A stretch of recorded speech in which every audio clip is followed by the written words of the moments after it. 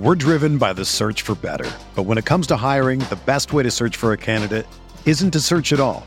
Don't search, match with Indeed. Indeed is your matching and hiring platform with over 350 million global monthly visitors, according to Indeed data, and a matching engine that helps you find quality candidates fast. Ditch the busy work. Use Indeed for scheduling, screening, and messaging so you can connect with candidates faster. Leveraging over 140 million qualifications and preferences every day, Indeed's matching engine is constantly learning from your preferences, so the more you use Indeed, the better it gets. Join more than 3.5 million businesses worldwide that use Indeed to hire great talent fast. And listeners of this show will get a $75 sponsored job credit to get your jobs more visibility at Indeed.com/Blue Wire. Just go to Indeed.com/Blue Wire right now and support our show by saying that you heard about Indeed on this podcast. That's Indeed.com/Blue Wire. Terms and conditions apply. Need to hire? You need Indeed.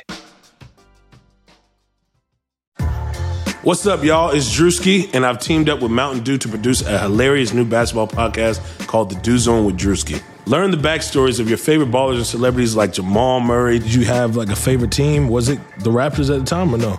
Was the Raptors even started around that time? Come on, bro. I ain't that old, fam.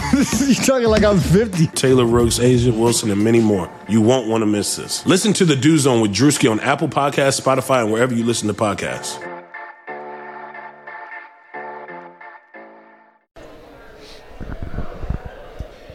You're listening to The Uncontested, an Oklahoma City Thunder and NBA podcast featuring Jacob. All you haters, come at me. Taylor. You're a step past a hater like I'm Rondo. Upgrade your baby mama to a condo. Nick. I really wouldn't mind taking a flyer on Swaggy Pete. Kamiar. I just got done taking a nap. And Justin. I'm too fat. Hello and welcome to the Uncontested Podcast. We are live here at Republic in North Oklahoma City. We're super grateful to be here today. And we're just going to jump right into this thing because we have a very special guest. Really excited to announce that on this episode we have Perry Jones III, former Thunder player, former Baylor Bear, joining us tonight. Perry, how you doing? I'm doing real good. Good. Hey, we really appreciate you coming on with us, man. Taking time out of your day and everything. Let's just jump right into this thing. Nick, do you want to take off and kind of guide us through this? Yeah, so Perry, you were born in Winsboro, Louisiana, and you played your high school ball in Duncanville, Texas. That's a big-time, basketball town here in Texas. How old were you when you moved to Texas? I was real young. I was, 4 or 5? It's real young. But, I actually went to Woodrow Wilson before Duncanville, my freshman and sophomore year. And my junior and senior, that's when I attended Duncanville, but that's kind of when my career took off at the same time. Okay, so after your senior year, you were McDonald's All-American, Jordan Brand All-American game player, number 7 player in the ESPN Top 100 nationally. Will you break down what your recruiting process was like? You ended up going to Baylor. What other schools were you looking at, and what was that whole process as a whole like? It's kind of unique, right? Yeah. Matter of fact, I committed to Baylor in 8th grade. I was going to say, so I was is that better? Taylor, turn on your Taylor's mic. trying to talk, and his mic's off. There we go. There it is. Yeah, that's better. Very professional. Very much a rookie over here. But I was reading an article Perry today. thinks we're a bunch of dumbasses because you don't even know how to turn on a microphone, bro. And that's the second one of us, too, Jesus that's done that. Christ. It's really bad. But I was reading an article today, and it talked about you committing to Baylor early, and that you had like a lot of other schools that were trying to recruit you throughout high school. But like by 9th grade, you committed, and you stood with that commitment. You really weren't interested in other schools. That's really unique as well, I think, and something really cool and something I really admire.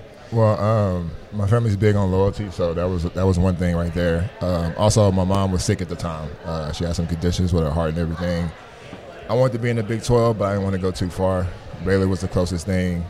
I even told them after I visited, I was like, hey, I'm coming here. Y'all don't have to try to recruit me no more. Just know I'm coming regardless of what y'all say. And Scott Drew is your coach, right? Yeah. So was there anything about Scott that really you thought you were fascinated with, or something that really drew you to Baylor besides just keeping true to your promise? I mean, besides him having so much charisma, he's just so, I don't know how to say it, man. He don't cuss, you know. He's just such a, I don't know how to explain it, man. My family loved him. My mom, especially my mom. My mom's an evangelist, actually, and we grew up in church. So soon as Coach Drew started talking about church, and he already had my mom. So that's how that went for me. Typically, they say you get the parents, you get the player. Yeah. Once you got mom, you're in. In 8th grade, when you committed, how tall were you at that point? 8th grade, I was 6'8". Dang. Jeez. Still over a foot taller than I am. What are you now, 6'11" now? 6'11" now. Actually, in 6th grade, that's when I reached 6 foot. And then that's wild. 7th grade, out of nowhere, I was 6'4". 8th grade, I was 6'7", 6'8". How old were you when you dunked a basketball for the first time? I was 12. That was 6th grade, and I actually had a teacher, a math teacher named Mr. D, and he actually dunked, and I was like, how you do that? And he showed me, like, kind of where to jump from. He said I was jumping too close, and then I did it one time, and I made it, but I didn't do it again for another year. Did you play any other sports in high school? Football.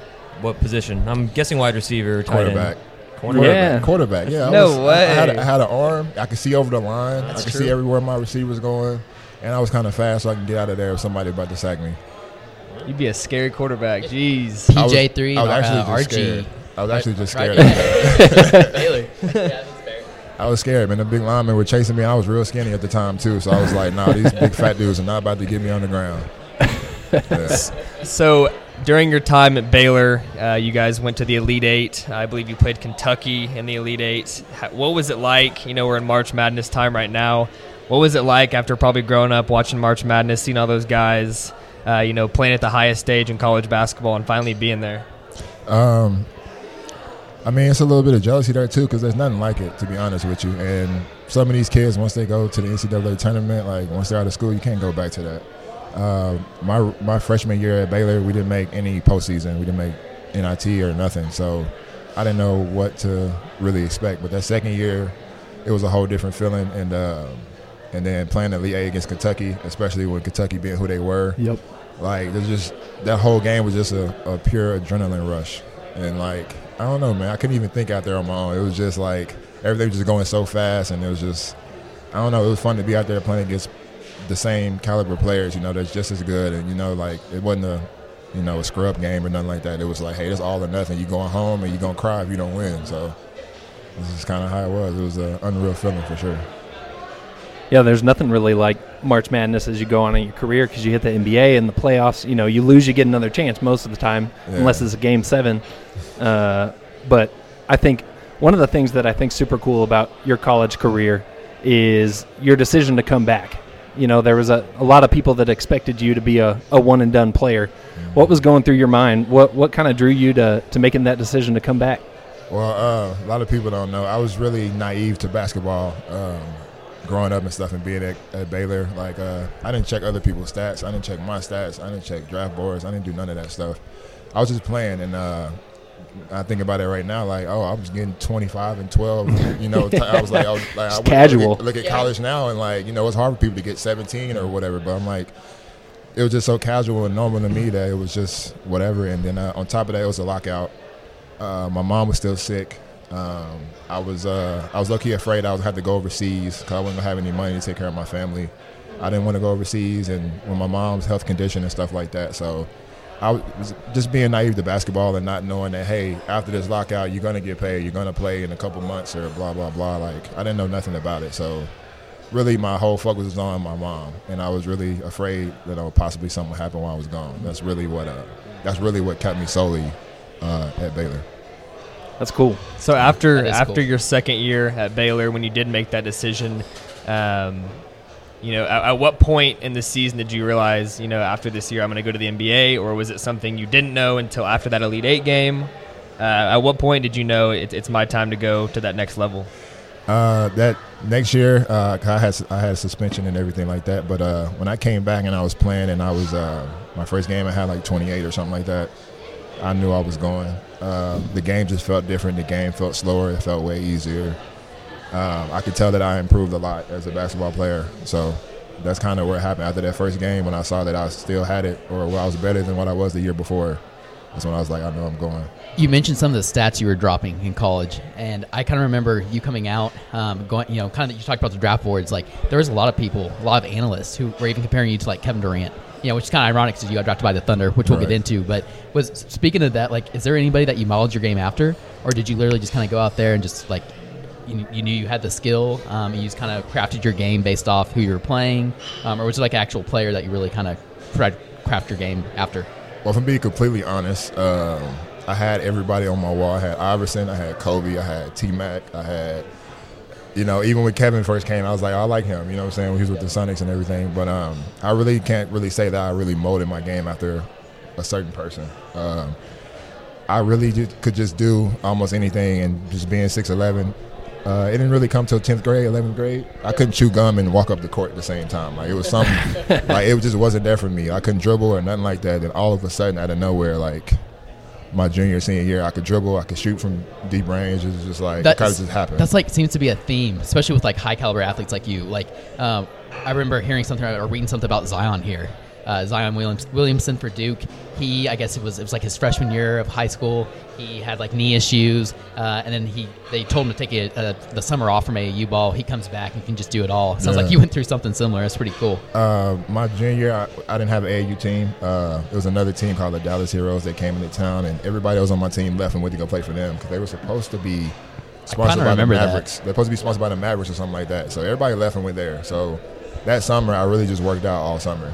And then the next summer is when, like, all the other stuff happened. I was just like, I can dribble, I can bring the ball to the court and cross people over. It kind of just happened naturally. We were talking a little bit this week about the caliber of players that you were going up against in the Big 12. And looking back on it and how many of these guys are in the league now is kind of crazy. You look at the all Big 12 teams. You've got Alec Burks. You got the Morris twins. Yourself. Markieff. And Marcus. You got Tristan Thompson, Chris Middleton, and that's about it. But like that group of guys all playing in the league at the same time, battling throughout the conference season. Like, what was that like? And how do you feel like that helped prepare you for the NBA? Kind of like what I said earlier. Like, I was so naive to everything. To me, I was just hooping against some people I done hooped against forever that was in my class or whatnot, like Josh Selby and everybody. Really what really got me prepared was really playing against Royce White and playing against Kansas. Playing at Kansas, that atmosphere was crazy. That's a whole different type of atmosphere right there. And then playing against Royce White at the time, my sophomore year, Royce White was basically he did the same thing I could do. He was just much bigger and much stronger. But that was in college, that was probably my biggest challenge, but it was also the funnest because it was like, hey, it's either you gonna do good or he gonna embarrass you out here. And it's just, but really the Royce White thing is what really got me prepared because he bigger, stronger, fast. It was something that I haven't seen in college before. And when everybody else saw him, they saw the same thing I saw. But that was probably the funnest part playing against Iowa State for sure. So looking back after that Elite Eight appearance. Was there any sort of, motive for you at all to come back and play a third year, try to go, chase that ring? Or is it one of those things that you're like, that's as far as we got and I need to go to the next level? Or did you have any sort of motive to go back and try to get one more shot at it? No motive at all whatsoever. After that, I made the NCAA tournament. I did what I wanted to do. Because as a freshman, you don't make no tournament or nothing, and you see everybody in the dance just having a good time, it seemed like. It's like, hey, I want to be there. But after I already got there, I was ready to go. Ready to start making money. You talked about your mom. You're ready to be in the league. Yeah, it wasn't no lockout this year. It was like, it's time to go. And on that topic, do you have a stance on college athletes being paid? I know that's very controversial right now. What's your stance on, these college athletes that are making these universities tons of money by bringing out these fans and these, these TV contracts and stuff? What's your stance on that? I feel like it's been happening forever. I honestly think it's unfair because it is kids that need to leave and go to college, but, instead of some people go to college and drop out because they got to take care of their family and stuff like that. So as far as athletes going to college, I think they should get paid because, hey, you are doing a job. You're not just going to school. You are putting in time against your body and working out and going to play all these games and make all this money from you. Yeah, give them a little check or something. I'm really upset that when I came to college, the year I came, that's the year they stopped making NCAA hoops, and I was going to be on the video game. So that's the worst. I was really hurt. I was like, hey, I'm about to be on the game next year. I can't wait to get to college, and all of a sudden I seen this thing on Twitter, NCAA is not making the games no more. That's really where I was. Been rated like 95 overall or something? I hope so. That's what I was thinking. I was like, I'm about to be a 95. I'm about to play myself every day, but, it is what it is. But that's really what I wish they could make the game again at least or something. Absolutely. Man. That's a good point. Yeah. We're still waiting on NCAA football or basketball after 14 because that was like one of the biggest games that you look forward to in the summer to go, and especially as an athlete, a student athlete, to play with yourself and stuff like that. And now because of the licensing, and I think they're working on it. Actually, I think they're passing like stuff to get players paid like a portion of that because of using their likeness. That'd be awesome. Yeah. But not even that, man. It makes other people happy too, like their family. Like, I get to play with my cousin, or I get to play with my brother on the video game while he's in college. You know what I'm saying? You don't have to just be a professional athlete. I think it's cool. Everybody gonna go see the games. Everybody gonna want to play with their favorite college player. Like, I mean, yeah, they should get paid. So, after college, you were drafted by the Thunder. Right after that, 2012 Western Conference Championship for the Thunder. What was it like? So after college, what were the draft workouts like? What was the process like? What other teams were talking to you? And what was it? Was it surreal? Like, what was it all like? And so pre-draft workouts and stuff. Like, did you ever work out for the Thunder? Were you surprised that they drafted you? We just walk us through that process of what you experienced. Okay. I don't know how to really say this. I didn't like the draft process. It's just I was really nervous. First off, the first team I actually went to was Golden State. And I had my matchup was Festus Ezeli. Now, he's really big, really large, really strong. I'm not that strong. It's just my draft process was a little harder than it should have been. I had to work out with New Orleans, and I had to go against Jared Sullinger, and we played one-on-one in the post. And I'm like, what am I supposed to do against Jared Sullinger in the post right now? And that's just what it was. I really had a lot of big men. My best workout was definitely Detroit. Detroit had the 9th pick that year. I'll never forget this day. I'm working out with Detroit. It's me and 5 of the guys. I'm not going to say no names, of course. But I killed the workout. I missed maybe 3 shots the whole shooting drill. I was on top. We played one-on-one against everybody. I beat everybody in one-on-one. Everything was just – I just knew I was going to Detroit for sure. So I see all the coaches in the offices and everything, everybody telling me how outstanding I did. I should be playing the 2 or 3 or whatever, because this is what the players that were watching was telling him. They had their players like scout us or whatever. So I go to the last person. I'm not going to say who, of course, but he was like, hey, why didn't you do this at Baylor? And are you just doing this to get a job right now? And I didn't know how to answer that. It was just like I had questions like that I didn't know what to really say. I was like, I got better, over the course of the summer. Just take. I've been putting work in. Yeah, I've been putting work in. This is what I'm supposed to do, right? And that's almost like an aggressive question, It's almost like a shot at your character. Listen, I didn't know what to say. I was in there I got better. That's just what it was. And then I had another. I forgot who asked me this question, but somebody asked me why I didn't play as hard as Quincy Acey in college, and I was just like, that's the type of player he is. That's just, we're 2 different type of people. But it's just I didn't know how to answer a lot of stuff they were asking me, and it was really challenging brain questions where you don't think about why you didn't play as hard as this guy, or why this guy do this and you didn't do that at this time. I'm not thinking about that at the time. I'm just playing basketball, trying to put the ball in the hoop. Yeah, just being me. Yeah, so it's being me. The draft process is a lot more than just going in and working out. They're asking. It's almost like an interview. It's an interview and some questions you're not ready for. Right. And the thing that really I'm not gonna say it really hurt me, because I'm happy to be drafted by Oklahoma City. I love it here. I love the people here. It was 2 days before the draft, and that was the Detroit workout. And they told us, they said, we're going to pick somebody from this workout. Drummond was not there, by the way. He wasn't there. But he said, we're going to pick somebody from this workout. So I knew I was going to get picked number 9, blah, blah. You know what I'm saying? Yeah. Then I'm getting on the plane to go to the draft. But then I'm getting off the plane because Houston just called my agent, and they're like, hey, we want, Perry to come in, check him out the day before the draft. I'm like, cool, y'all got 3 picks in a row. I'm definitely going. I go, they check me out, whatever. They like, oh, you're fine. I go on by my business. I go to the draft. I get to the draft, and a little kid come up to me. He said, "Hey, you know you got red flagged?" And I was like, "Huh?" I'm like, "What you mean?" And then all of a sudden, that's how I knew. Like a little kid had to tell me at the draft, like, "You got red flagged." And I was like, "Oh, wow, my God." So I'm thinking I'm about to go 9 or 12, 13, 14, whatever picks Houston got. I'm like, it's 4 picks in a row. Like, I'm about to go one of them. Nothing. Yeah, and that was probably really Twitter didn't get big till like 2011, 12. And probably that kid found out via Twitter because I remember you were projected to go pretty high, and all of a sudden they're like, "Oh, he has personality, issues because of what they asked you, like, oh, why don't you play as hard?" And although like definitely talent, everything was there, like you said, they like the very aggressive questions they ask you. Because I know like reading up on what they ask NFL players is just like some of the most ridiculous shit. Yeah, you really don't, and like as a kid just coming in and everything going so fast, you really don't know what to say. Like, right. It's not like I'm a grown man now. That's a good point. Like, if you ask me now, I'd be like, hey, like he's a different player. But back then, I was like, y'all, you're like 22 years old at that point. I was 20. It's like, you're 20, right? Y'all are NBA teams, and I want to play in the NBA, and I got to talk to y'all. I really know what to say to y'all because like. All I ever done was play basketball, and just like you put me on the court, I'm out there to do it. Like all this other stuff, I really wasn't. It was all like I say, I was naive to everything. Right. So you were talking about the beginning part of like the on-court workouts for teams. Oh yeah. Did a lot of teams kind of expect you to play 4-5 coming into the league? Yeah, that's kind of what it was. I was playing in my draft workouts. I was against bigger guys and played in the post and all this stuff, and I was like, hey, that's not like. Nobody really knew how to how I say this. Nobody knew where I should be at. Like, yeah.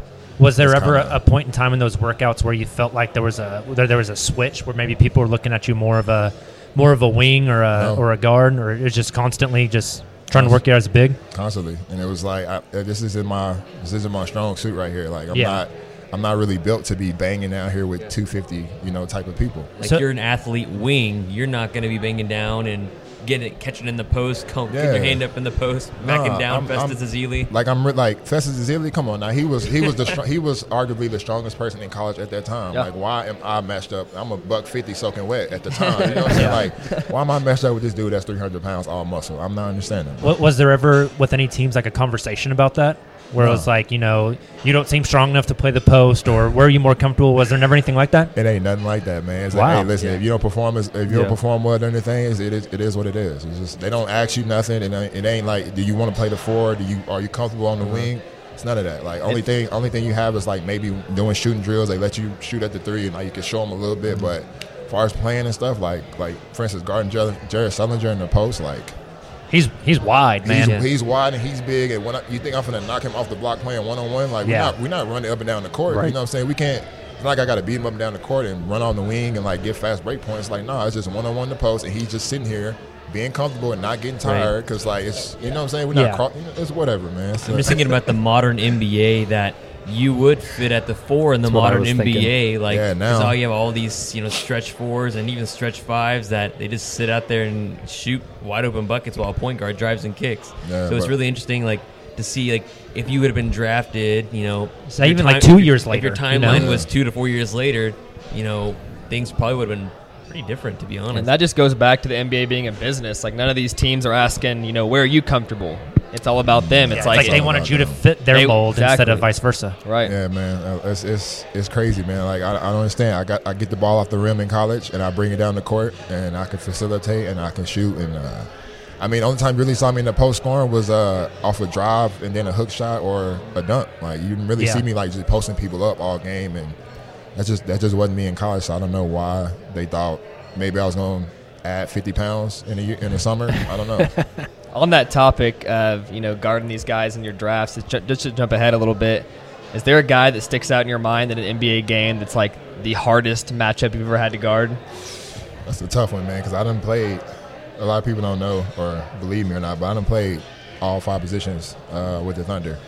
I remember when they announced that you were running point guard in that season where everyone was injured. Yeah, I had to, but like that's what got me going too. Like when coach was like, "Hey, Perry, run the point," I was like, "Excuse me, coach, what you say?" Like I got you, man. I'm not gonna let you down. That's how I had that little run. But as far as the hardest people to guard,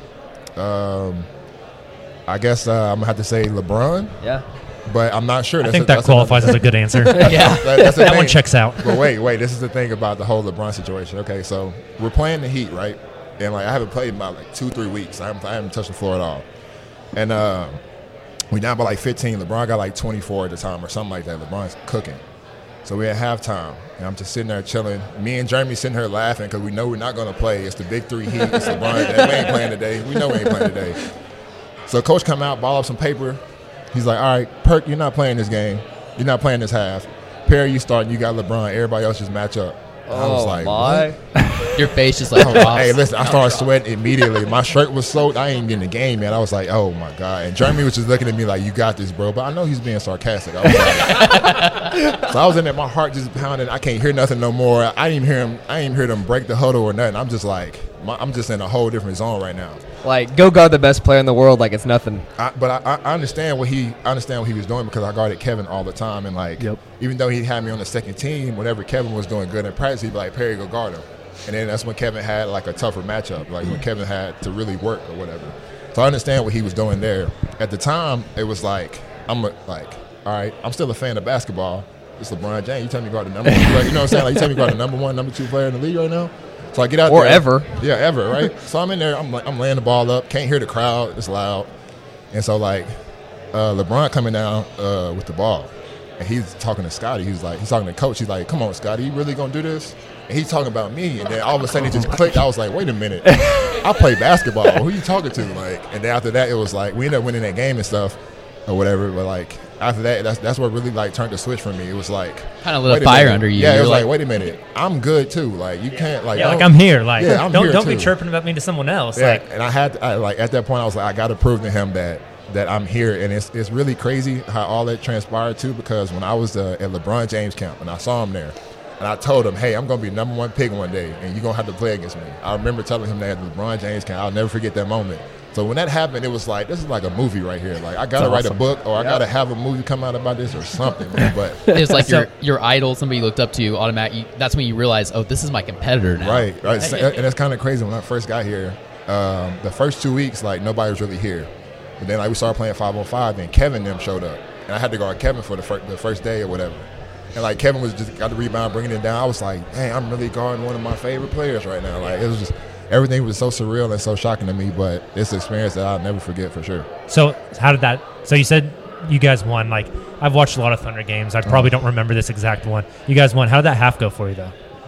It was a great half. Actually, he actually gave me credit afterwards, too. Like, he was like, hey, if Perry didn't come in, they wouldn't have won. Like, I only had like 3 points. I only probably shot the ball one time offensively because I was so keen on trying to lock LeBron up. I mean, I wasn't locking him up, of course, but you're making life a little more difficult, right? Trying to, man. I was trying my best out there. Like, I was getting mad when people were trying to help me. I was like, don't help me. I was like, I'm gonna prove to him that I'm here today. But yeah, it is what it is, man. It's and then I got back to my phone. I had 900 text messages. It was a game that was on. It was a game on. I think it was on TNT or ABC, one of them. But is that an exaggeration, or did you really have like 900? I had like 95. That's a lot of text. I don't even have 95 contacts on my phone. And it was like most of the numbers I ain't seen in years. I was like, huh, what is this? Huh? Like, who are these people? Like, but yeah, man, that was probably one of the not the best game I ever had, but it's definitely one of the top ones. So I actually was going to pull this up. I was going through last night. I saw the big three. You know, I hear about a month ago they tweeted out your highlights of your career high against the Clippers. Yeah. Like, so as a Thunder fan, we're going through that time, you know, where Kevin Durant's hurt, Russell Westbrook's hurt, and we're just like, oh my gosh, this is terrible. Like, this is really bad. And then you come in and have like those stretch of games, and that might have been like one of my favorite memories looking back on Thunder history, because we're like, Perry Jones is a baller, man. Like, this might actually be the next Kevin Durant. So your career high against the Clips, you dropped 32 points on just 17 shots. I mean, that's. I was at that game. I remember thinking like, crazy, because you were playing that's one of those games you were playing every position. Right. You were playing everything. That's kind of crazy. That's what I like to do. That's how, like, I don't know, man. It's they just the coaching staff just did a good job on keeping me aware of like everything. And the crazy part is a lot of people don't talk about it, but the game before that we played Portland. Had a terrible game against Portland. It was the day before that actually. That was our back-to-back game. Played Portland at Portland. I had the worst game of my life. I had 3 points. I couldn't buy a bucket. Platoon was giving me the works. I was like, man, what is going on? Like, I was slipping all over the place. feel like I couldn't get no grip on my shoes. It was just a bad day for me. And like I was sitting there on the plane going to LA, and I was like, man, with my head down, like I can't believe I played like this. Like, because in preseason when Kevin was hurt, I was doing just fine. Like I had like 17, 21. Everything was perfect. So I was like, oh, season come, I'm gonna be ready. That game happened. I was like, what's going on? And the next game, I was like, all right, let that game go. And then after I made my first bucket, it was just like, I don't know, man. It just kind of kept rolling after that. In the zone. Yeah. Going into that game with like so many guys injured, did you go in kind of with the mindset of like, this is my game. I'm taking over here. I mean, I didn't say that exactly, but because Russell was still playing at the time. Russell hurt his hand actually after the first quarter or something like that, and then that's when Russell was out, and then that's when Coach was like, "Hey, Perry, run the point." But I mean, before the game, I was like, they was doing their little show, whatever, their little whatever you call it, before the national anthem or whatever, and I was just like, man, bro, you come out here and show them who you are. You know what I'm saying? Like, this ain't like, you better than this. Like, I know you are. I was just talking to myself on the sideline. Like, and coach was trying to talk to me. I was like, I'm not trying to listen right now. Like, just let me be in my zone right now. And then, like, let me get my mind right. And once the lights came on, it was just like, all right, I'm ready. And then it kind of just happened, man. To be honest with you, like, when it was happening, like, I wasn't tired. It was just like, every time I made a shot, it was like, oh, I'm back to 100% and I'm ready to go again. Like, every single time, it was just like, I was just hot and on the road, like. It's basically just time to get buckets. Basically, that's what it felt like. It was just like, I was out there, you saw me smiling and laughing. I was having a great time. I ain't had that much fun in the league since, So I feel like for the common NBA fan, people on Twitter and stuff, they say it'd be the coolest, easiest job to be in the NBA. Just go out there and play the game you love. So what's some of the behind the scenes? Because I know it's not as easy as it looks. You're practicing all the time, busting your butt through the ups and downs. What's something that like the common NBA fan that makes those comments that you'd say to them, like, what's something that they don't know about being an NBA player? That's tough to answer since I've always been like, that's the only thing I've been doing is you got to make it a lifestyle, I guess. Like, you have to breathe. You have to. You can't do nothing but watch basketball. Okay, if you don't, like, you're gonna be a step behind everybody else. Like, you got to be straight basketball. You got to know everything, everybody, every play. And then on top of that, you never know. Like, you might not ever play.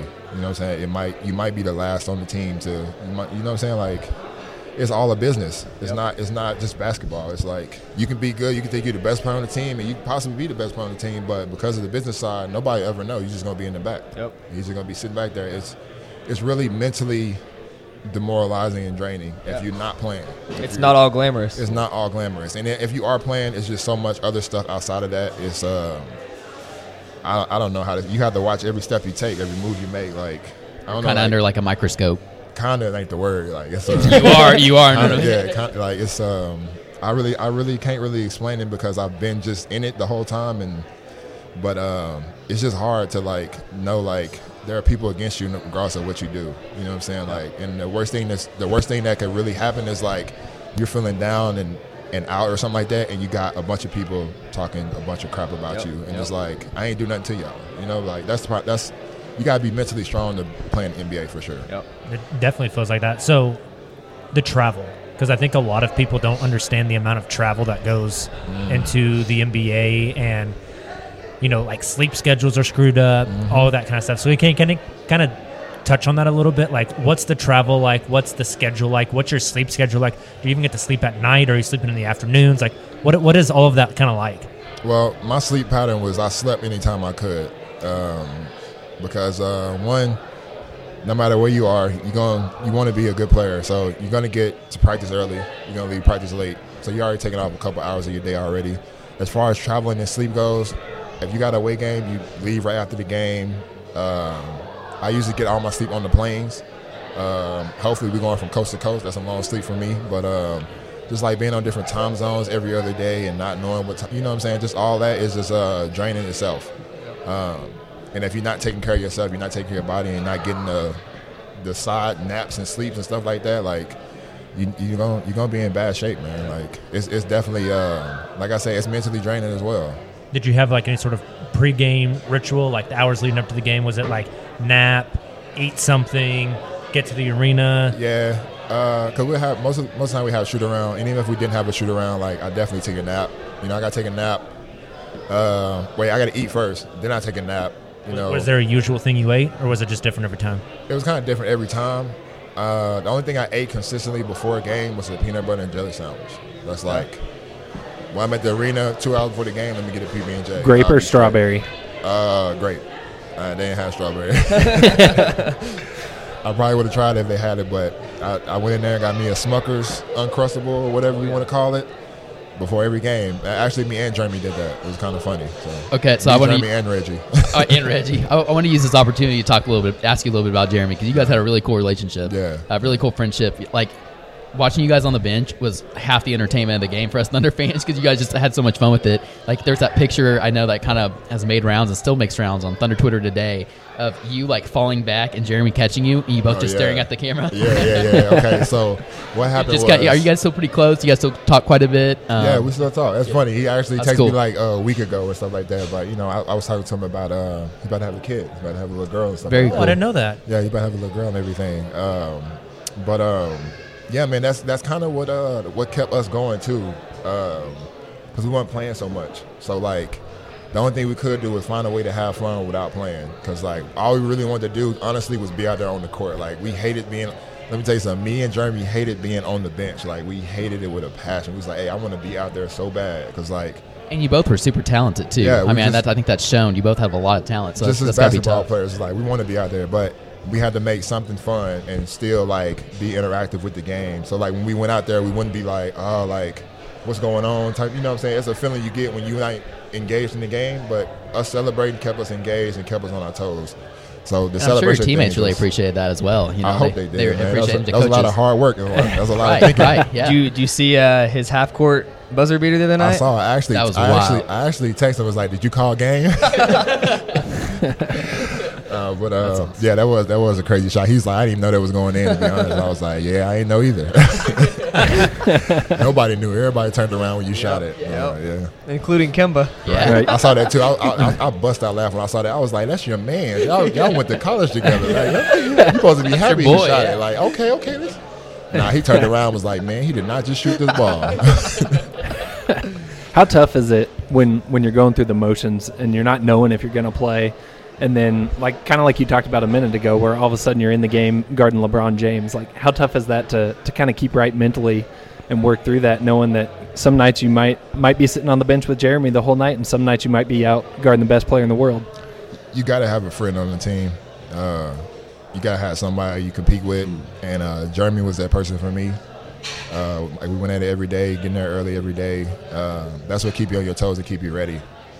Because if I didn't have somebody like Jeremy, to be honest, Jeremy or Reggie, to be honest, like, who knows where I would have, I probably would have been out after the second year for sure. Like, it was I don't know how to really explain this, man. Like, later on, I kind of knew, like, my third year after coming back from the injury, like, I knew I wasn't going to be playing a lot, It's actually a crazy story. I came back from the injury, but everybody was back at the time. Me, I ain't going to say no names, man, but it was 4 of us. It was 4 of us, and we was playing, 5 others, and we were playing 3-on-3. But for some reason, like, it wasn't too good. So Coach pulled us to the side. Coach started talking to us. And he went down the line. I'm not going to say what he said to everybody else because it's not, that's their business. Yeah.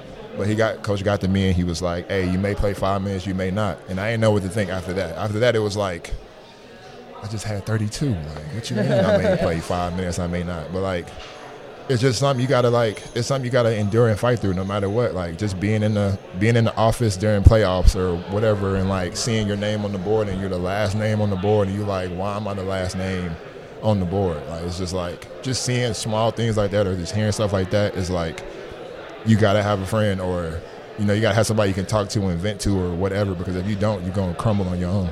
Yep. What about Russ? Did you guys ever really have, like, much of a relationship? Did you get to be around him and KD much? What were they kind of like as teammates?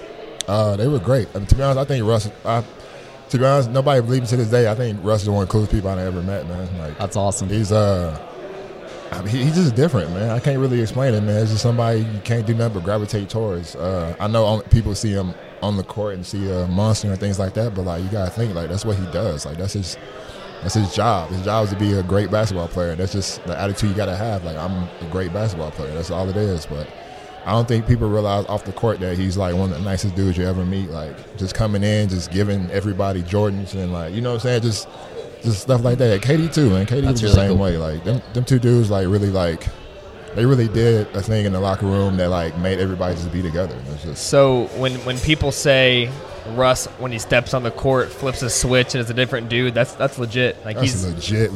Like listen, when we made the playoffs and we got to the playoffs and like Russ was like, hey, don't say nothing, and you don't do exactly what Russ say. He gonna be the one to chew you out. You ain't gotta worry about coach. Like, like that's just how they were. Matter of fact, him and Kevin. But Russ really made everything detailed, especially when it came to playoffs. Like you just tell like when he on the court, it's a different switch. But like when he off the court, he's laughing, smiling, having a good time, making jokes.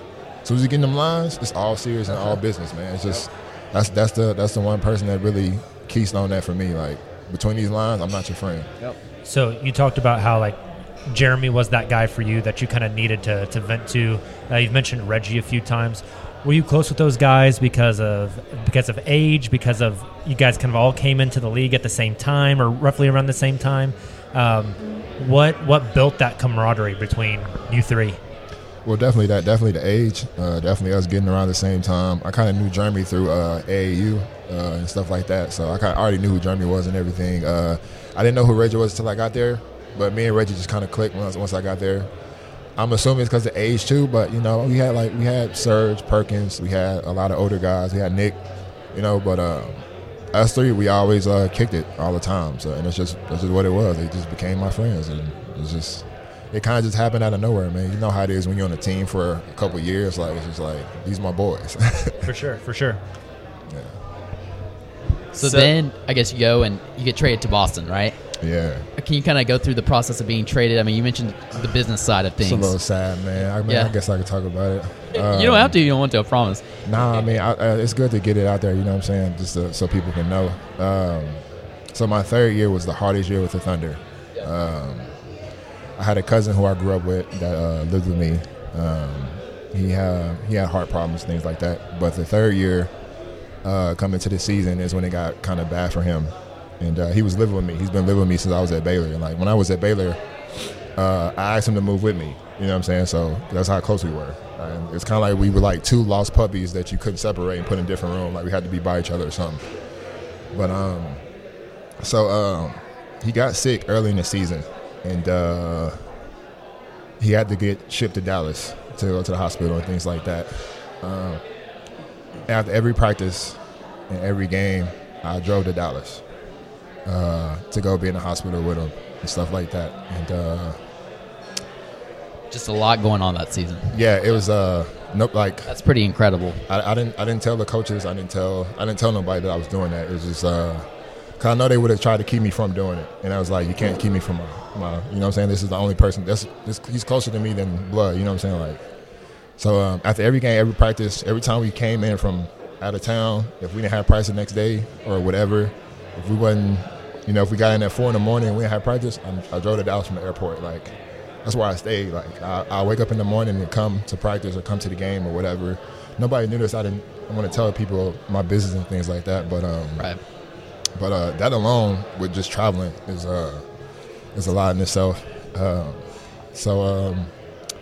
He never been out of the country before, and the doctors let him go home for a while because they saying he don't know how long he has and he don't have to stay at the hospital. We went on the cruise to Cozumel. It was me, him, my two best friends, and my little brother. We went to Cozumel on a little cruise, came back, best experience I ever had in my life. That's awesome. And then once I landed back on shore or whatever, I saw that cancer got paid, and I was like, dang, well, I know what that means, kinda, but I didn't really know for sure.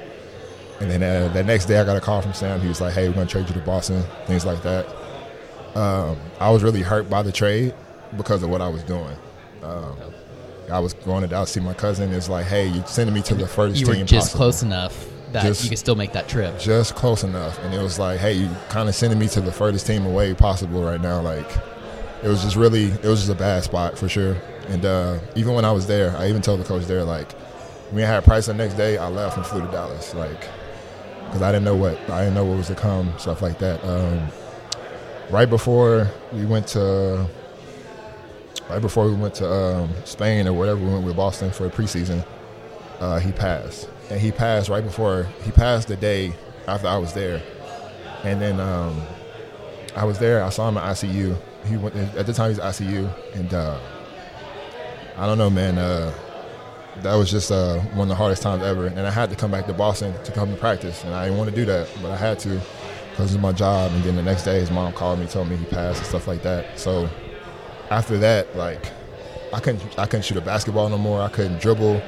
Like, I was a totally different player at Boston than I was before, and I kind of still deal with that now to this day, because right after Boston, after I got waived, I went to Iowa, the Energy at the time.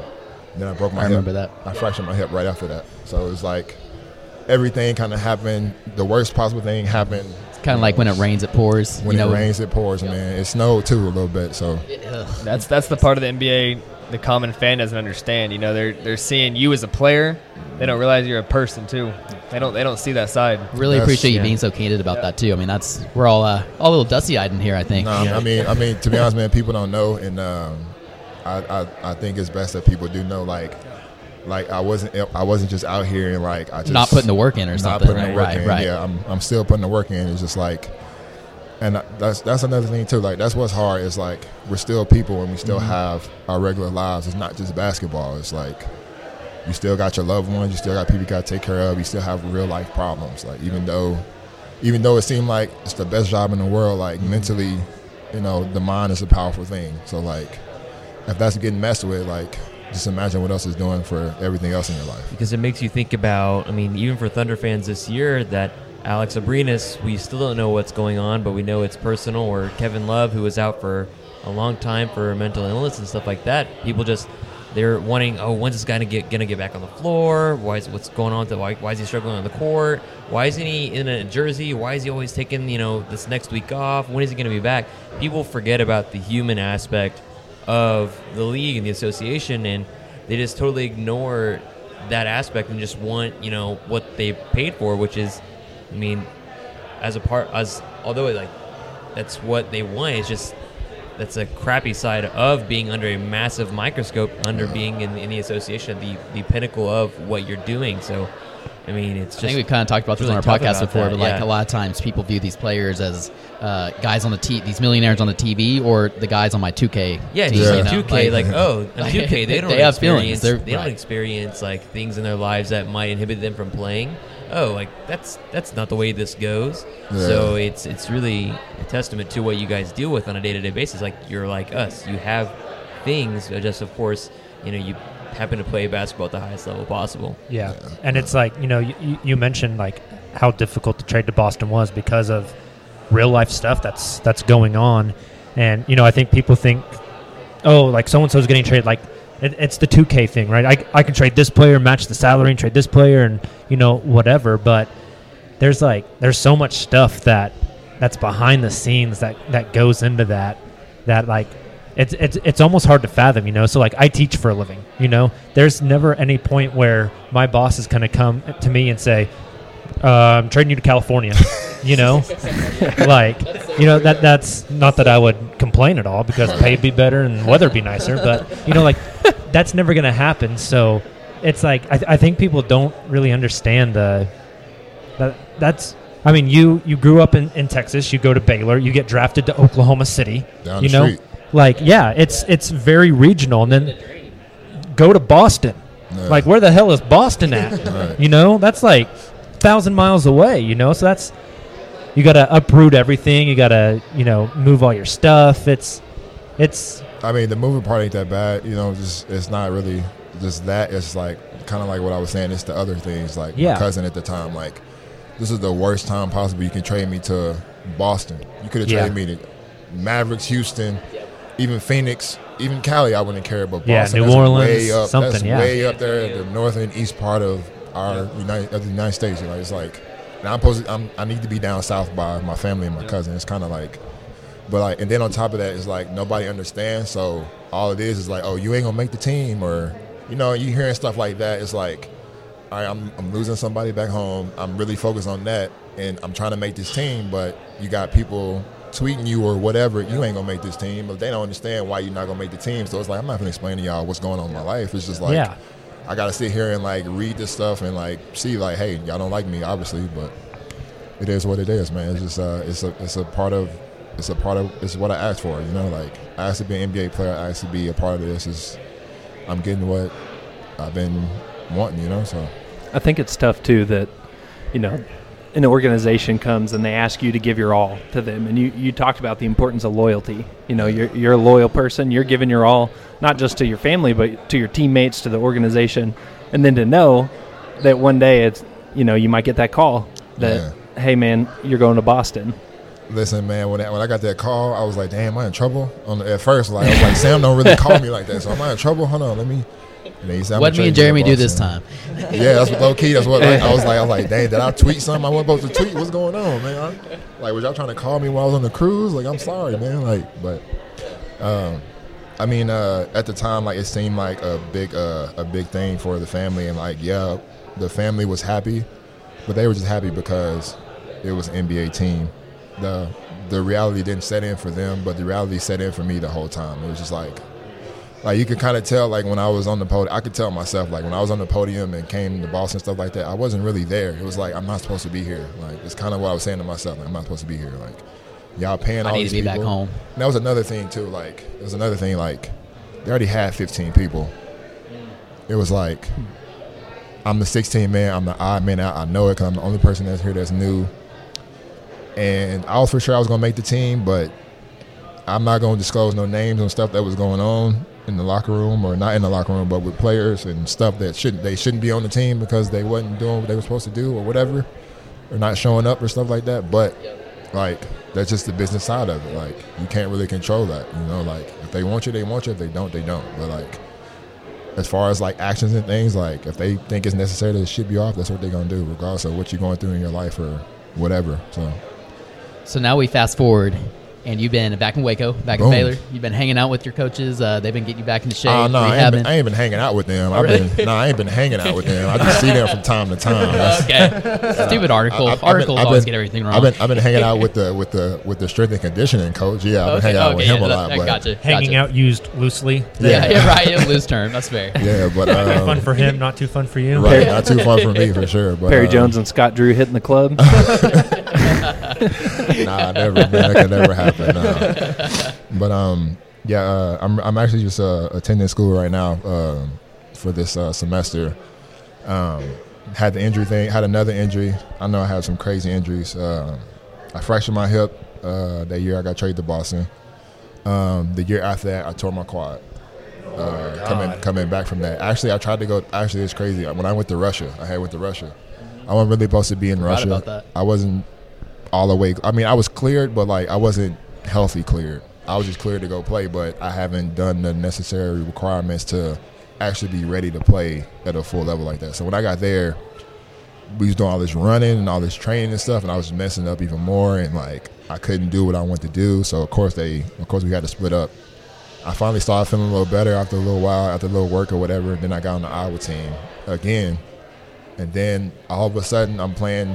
It's crazy, man. I'm playing point guard this game. I feel like I'm Russ. I'm about to have a triple double. I got 14, 7, and 7 at half. I'm like, okay, I got this.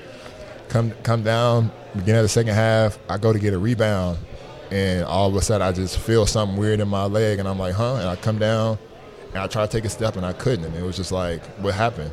And it was like, at first they were telling me like, oh, I got a knee bruise or a knee contusion. I was like, nobody hit me. Like, it's not a real thing. Like, I know what that is because I had a couple times with Thunder. Like, I got hit in the knee a couple times. I know what that is. But I went to go see a doctor in Dallas. He was like, hey, your quad has a tear in it. Like, it's a tear right here. He had showed me on the screen and everything. I'm like, what? Like, that's why I can't move. And I was like, yeah. So the whole time I was rehabbing or doing whatever, but I was doing the wrong thing, you know, like, and like the same thing with my hip. When I fractured my hip, they told me I had a slightly torn labrum. They didn't tell me my hip had a crack in it, you know. So like, when I went to see the other doctor in New York, he was like, hey, you're not supposed to be moving. You know, you broke your hip is broke right now. You're supposed to be blah, blah, blah. I'm like, what? Like, Because I was telling them after every rehab, I was like, hey, it feels worse and worse every day. Like, it's starting to burn now. Like, what's wrong? Like, and they couldn't tell me nothing. So, like, with the injuries I had, I got misdiagnosed and mistreated for them. So, it's really crazy. been That set you back right there. That set me back another 2 years. Yeah. So, yeah, it's that's the part that people don't know as far as people on the outside looking in, like all the actual other stuff that goes on. Because everybody else is like, hey, you just play basketball. It's not really the case. So what goes through your mind when you see a guy get injured, like we were talking about Nurkic? You see a guy like that go down, and you've had more than a handful of injuries yourself. What's your thought process when you see a guy like that get hurt? Well, I'm not going to say that I feel necessarily really bad for him, because he's going to get all the proper help he needs. He's going to get the best trainer, the best doctor, the best whatever, because he got hurt on the NBA team. I got hurt on the G League team. I didn't have the best doctors, the best, nobody really cared type of thing. But because so many people care, he's going to be just fine. Think about Paul George. He got hurt, boom. He got the best doctors, boom. Now look at him. Like everybody, it's I feel really bad. I don't wish that upon nobody, but they're going to get the best help they possibly can. So at the end of the day, like, he's going to be okay, I believe. Like, I'm really optimistic about, especially league injuries. Like, I'm really optimistic because they have so much in their back pocket to help them get through whatever situation it is. Like, really all you got to do is show up and they're going to take care of you kind of thing. I had to really, like, find out how to fix my hip or fix my quad on my own type thing because, like, I didn't have any help. And, like, especially after, like, things happened with Boston, I got waived. Like, I didn't have nobody no more. Like, that kind of really happens too. Like, once you're not in the league, it's kind of like people like, oh, you kind of forgotten about a little bit. And it's like, I ask for help, but it's like, it won't be given. It's kind of weird to really say it's like, hey, I'm asking for help, but like, it's like nobody wants to help me because I can't help them kind of thing. It's just, like I said, the mental thing, you got to be strong mentally or it's not for you, like, that's just what it is. What's that experience like in the G League? Because I don't think most people really understand how different it is from the NBA. They kind of think of it like people are more familiar with like minor league baseball, and it's a lot more similar to the MLB. But I remember I went to a Texas Legends game down in Frisco. How long ago? Probably 3 years ago. Okay, all right. And they were playing the blue, and the Legends point guard drove the paint and got hurt and fell down and like slid into the stanchion, and he just laid there. And the coach subbed in another player, and he's still laying on the ground under the stanchion. Like, I'm not kidding. He's laying there, and they subbed another dude in, and they started playing again. And the MC, like the dude that's running around the arena saying like, "Who wants a free T-shirt?" He comes over and picks the dude up, gives him a shoulder, and walks him off the court to the locker room. Like, just the stark contrast between what happens in the NBA when a guy goes down and what happens in the G League. I mean, does that kind of mesh with your experience? Yeah, I mean, you said it right there. It's that's how it is. That's how it was for me. Like, and the travel sucks. Like, I remember hearing stories like they just throw you on a plane. When I was in Iowa, we had a 10-hour bus ride here to come play the Blue. Wow. And then on top of that, the bus broke down halfway, so it took another 2.5 hours. Like, the traveling is crazy, but like, yeah, as far as like the G League and stuff like that, now it's gotten a lot better. As far as like marketing and everything, and they putting a little more money into it. But when I was playing in the G League, nothing like that, man. Like, where I lived was terrible. Matter of fact, I tell you, it goes NBA, overseas, college, high school, G League. That's how it felt for me. That's how it was. I felt like it was a step under high school. I felt like nobody really cared about us. It was just like, that's just how I felt down there. It's like, and then I was in Des Moines, Iowa. No knock on Des Moines, Iowa at all, but like coming from Texas and coming from Oklahoma City, then you go to Des Moines, Iowa, and all it really is snowing out there. It ain't nothing to do out there. Like, and then on top of that, like, I didn't have the one thing that really bothered me out of everything is like I didn't have unlimited gym time. When I was here, OKC, I can go to the gym whenever I want to go to the gym. Like, no matter, I can do that there. Like, it was just like, I don't know. Set times, and then on top of that, like, we rented out a space to where like we had to get off at a certain time because indoor soccer was coming in. I was like, why y'all playing soccer inside? Wild. Like, go outside in the grass. But yeah, that's wild. That's the G League and the NBA is like that's a huge escalator up and down for sure. It's night and day. So now you're starting to make your comeback to playing basketball. You announced that you're going to be participating in the Big Three. So how did that kind of come about, and why like the Big Three maybe over some other options you had, like you mentioned overseas, some things like that? Why'd you pick the Big Three, and like how's that? How do you see that going forward, and like eventually probably trying to make it back into the NBA? Well, really, that's kind of like why I'm in school too. Just working on my body and things like that because of the injuries, and I have deficiency in my muscles as far as my legs and stuff like that because of how bad the injuries have been. But the Big Three is basically what I do over the summer. Like, go to California. If we ain't got enough to play 5-on-5, we play 4-on-4, half court, 3-on-3, half court, whatever. It's that's cool. It's the same thing, but on top of that, it's something I can be a part of too, and at home. I don't have to go overseas right now. I can go overseas later, you know what I'm saying? But right now, in my prime, sort of, kind of, you know, while I'm still really good at basketball, like my family can still come to the game. They ain't got to stay up till 4 in the morning and watch me play, or just see what I did on a sheet of paper or something like that. They actually show up and participate at the game. And get to watch you some on TV, and you still have to be around them. That's a good point. Yeah, so it's a family thing too, you know, because of what I've been through. And then on top of that, I get to play against people I had on my wall, people I looked up to growing up, people that made me want to play the game. Because I remember when Cube came up with the Big Three, and like the first guys that came out were like really old veterans, like Allen Iverson, like you know, juiced up Mike Bibby, yeah. And it's like, whoa, what? And then so like now like they're expanding the league, and they're getting more teams because I like watching it. It's fun just to see, just like, you know, you play 3-on-3 pickup with your buddies, and now it's like all of a sudden it's on cable TV and you can see all these players, and now there is an infusion of like they're literally doubling the league, and you know, you're getting a lot more exposure, and it's just really exciting. I feel like it's a lot of people don't know, but it's a way different game than 5-on-5 too. Like it's night and day when it comes to 5-on-5 full court and 3-on-3 half court with no foul outs. You know what I'm saying? It's a lot different than. And it's funny because like that type of thing's been going on overseas for a while. You know what I'm saying? Like the 3-on-3 thing. You know what I'm saying? So just having it here in America is just, you know, is that much better, especially for players like me. It's funny because like somebody asked me about it like 2 months before I actually like signed up, or not really signed up, but like signed a contract and stuff like that. But like I was like, that's for old people. You know what I'm saying? Like, that's for the older guys. They was like, no, we dropping the age to 27. I was like, 27? I was like, I might have to go. I'm gonna think about it. And then like a couple weeks later, I was like, man, I might have to go ahead and do the Big Three thing because like it's good exposure. It's blowing up too. Yeah, I know a couple of people in it, like Andre Emmett, you know, from Dallas and stuff like that. I asked him about it. I was like, how the Big Three? He was like, I love it, man. It's cool and it's blah blah blah. And I was like, I might have to go ahead and join too.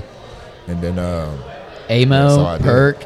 There's a bunch of analysts here. Lamar Odom, Al Jefferson, Gilbert Arenas. Like, there's some big names. So hold up. We talked about how, like, draft process, you had to guard guys in the post, you know, and do that. Yeah. So whenever you go to the Big Three, Perk's in there.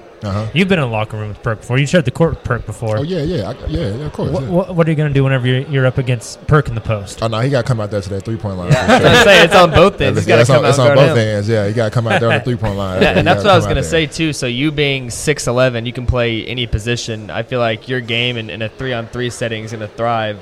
So, yeah. I hope so. I just hope Q put on the foul limit, you know, because there's a lot of older guys, you know what I'm saying? So like, I don't need them, you know, pushing me in the air. I'm not trying to get 6 man and hit the backboard. You know what I'm saying? I'm just trying to have a little fun and put on a little show too. At the same time. You got roided out Mike Bibby like punching you in the gut while you're trying to like back him out of the post. That'd be terrible. You got your 4-point shot ready?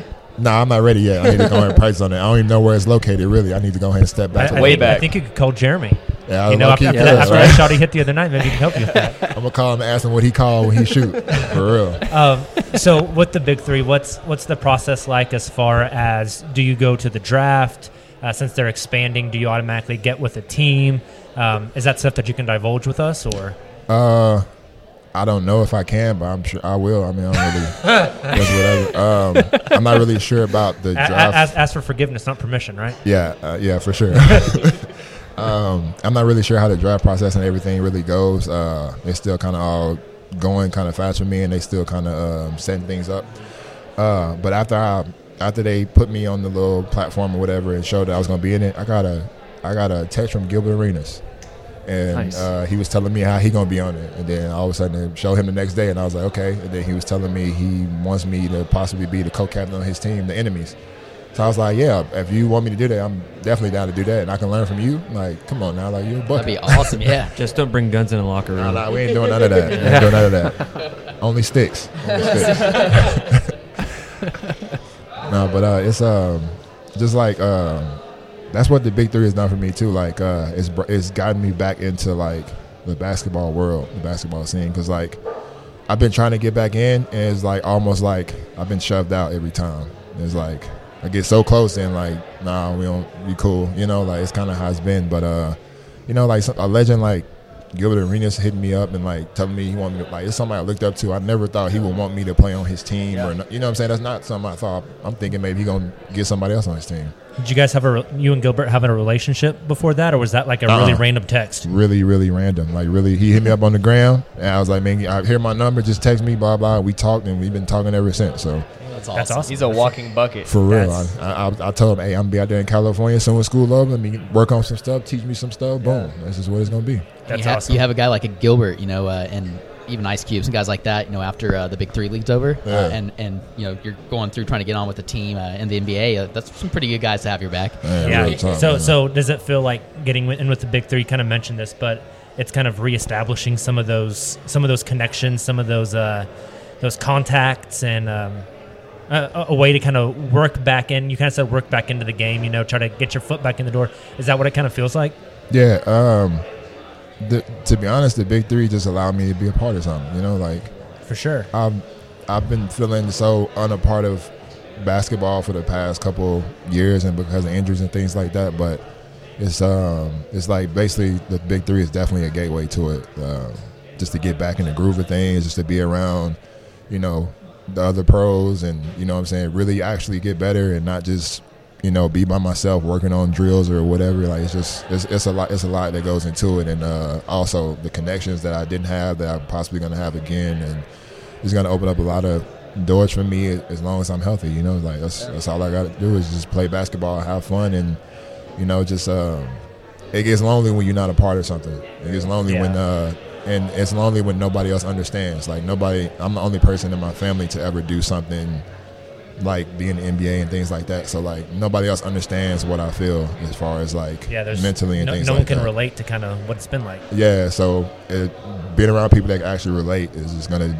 be better for me mentally for sure. Totally understandable. Couple of things before we get out of here. We getting up? Y'all want to leave me already? Hey, we can keep going if you want to keep going.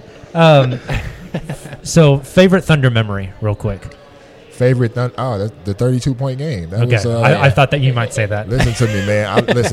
I was like, I didn't realize till afterwards. I was on TNT.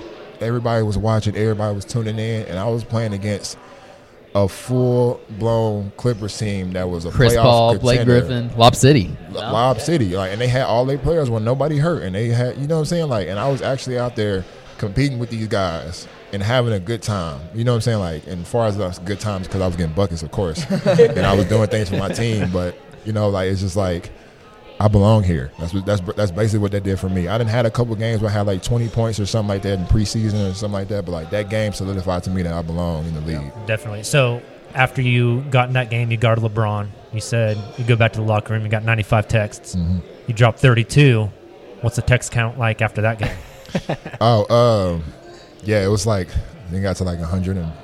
So that's crazy. You almost doubled it. It was more, and it was more because of the points. Like if I wasn't scoring no points and it was just a good game, like maybe or something. Like maybe if I was like guarding Chris Paul or something, like maybe I had like a couple texts. But like because I was actually texting like you, telling you good job. Yeah, of course. You know, my mom was the first person I had to text. I was like, yeah, you saw that, huh? If I remember correctly, the Clips got kind of close to the end. Then you hit a dagger 3 to ice to put the game on ice. No. Let me tell you. All right, listen. These are the two still things. Fresh in the memory, huh? This is fresh. Listen, these are the two things that really, the only things that bother me about that game. Okay, so like, not really bother me, but like, as a basketball player, I was like, come on now, like, okay, so, no, I haven't.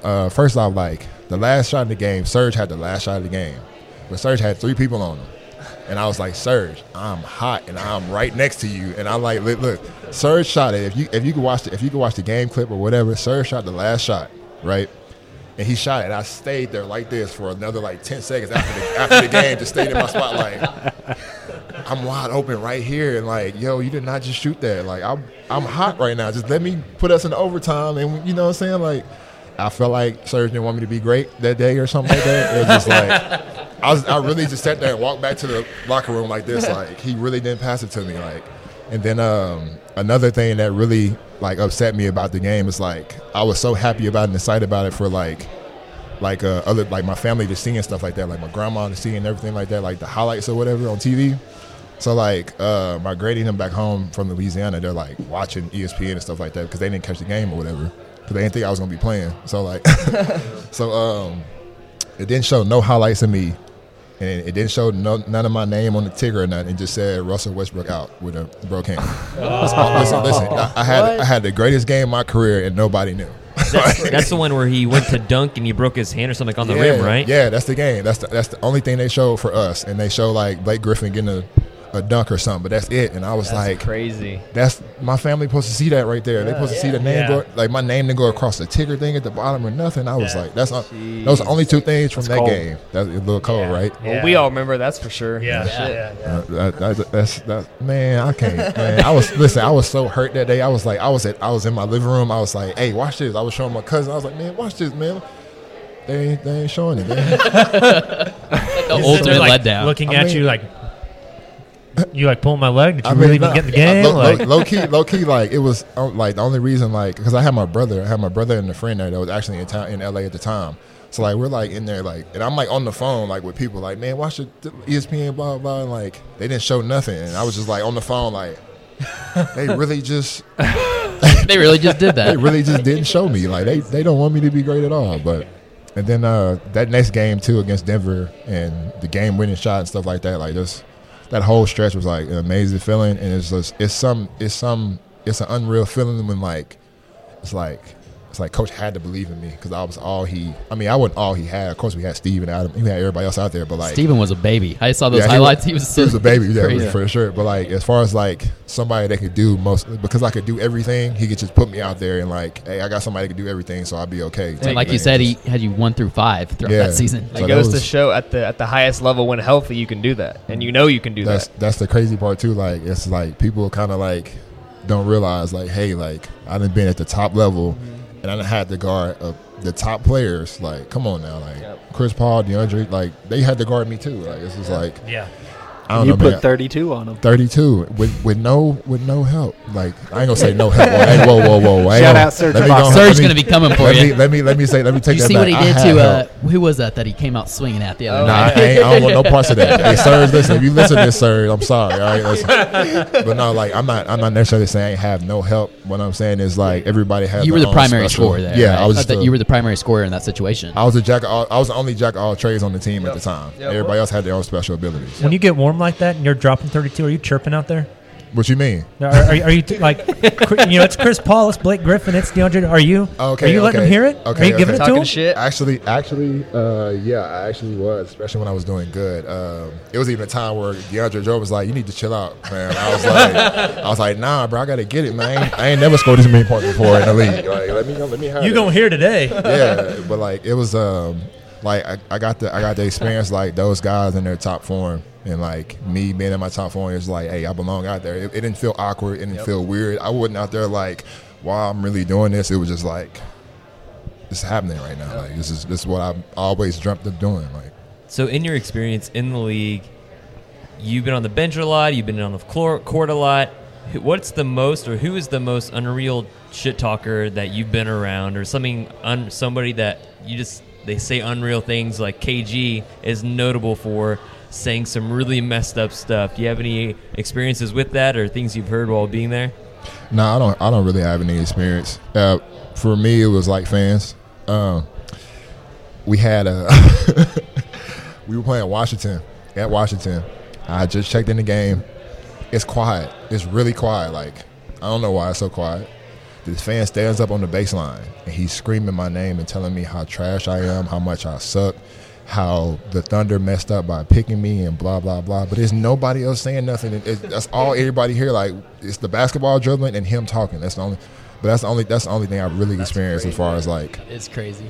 Yeah, it's just like you talked back to him. I couldn't because it was quiet. They would have heard what you were saying. And back. I was like, you know what I'm saying? I don't really play that much, and the last thing I want is like coach to be like, come sit down on the bench. Like, Right. Yeah. that's another thing too. Like every time I was on the court, like if like besides the time where everybody was hurt, every other time I was on the court, every time the whistle blew, I looked at the table like I'm about to come out. Yeah. Every single time. So I really That's was tough just to play trying not with, to. for sure. You know, you're, for sure. you're playing not to mess up instead of just playing your game, you know? For sure. And that's kind of what happened with the whole, when I had that stretch, like I wasn't playing, I was just playing to play instead of like playing like if I mess up, I'm coming out. It was like I knew I wasn't coming out, so it was like I finna just go hoop. Yeah, it's kind of like a different mindset. Yeah, right? a totally different mindset. Like I'm telling you, like that stretch of games felt night and day. I felt like I was in college again, just like, oh, like I do this all the time. Like, yeah, but So I have a couple of questions about other NBA players, and if you want to answer them, you can. If you don't, it's totally cool.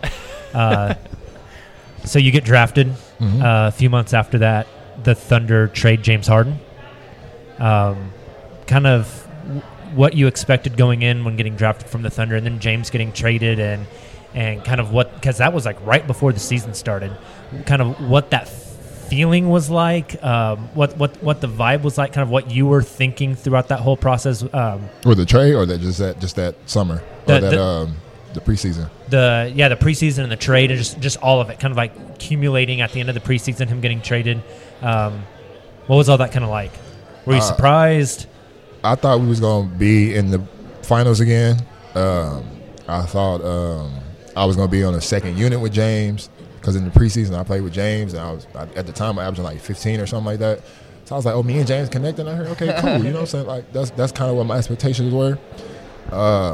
And we had a practice after the last preseason game. We had like a practice or whatever, but it was non-contact now. And like all I kept hearing was everybody else saying like, why we have a non-contact practice? Why we have a non-contact practice? But I didn't know what that meant. It was my first year in the league. It's, you know what I'm saying? Like, oh, I guess they trying to rest us or something or whatever. And then all of a sudden, like, we shooting, working out after practice, and then like I ain't gonna say no names because I don't want to, you know. But somebody was like, "Hey James, meet me in the office," and then I was in the locker room and I was chilling, and people were whispering kind of, but like, I could still hear, and they was like they would wonder what was going on and what they were offering James or whatever was going on in there. But I'm naive to it; I don't know what's really going on. Then all of a sudden, James come in the locker room, grab his stuff, and leave.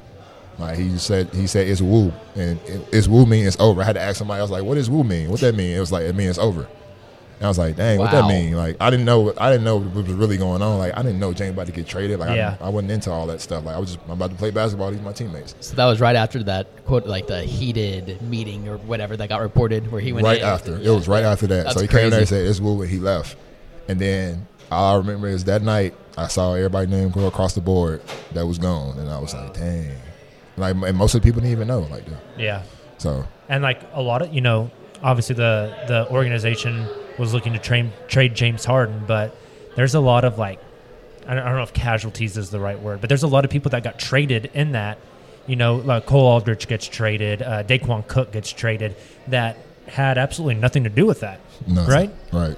And so it's you know, they just got kind of like caught in the crossfire almost, you know, because of a dispute between a player in the front office and whatever was going on there. Yeah, and it's the business side of it. It's kind of like what I was saying, like when I got traded to Boston out of nowhere. You know what I'm saying? Like it wasn't out of nowhere, but you know, I had real life stuff going on that I needed to be present for, and it just happened. And I don't know what everybody else was going through at the time, but I know for sure they were.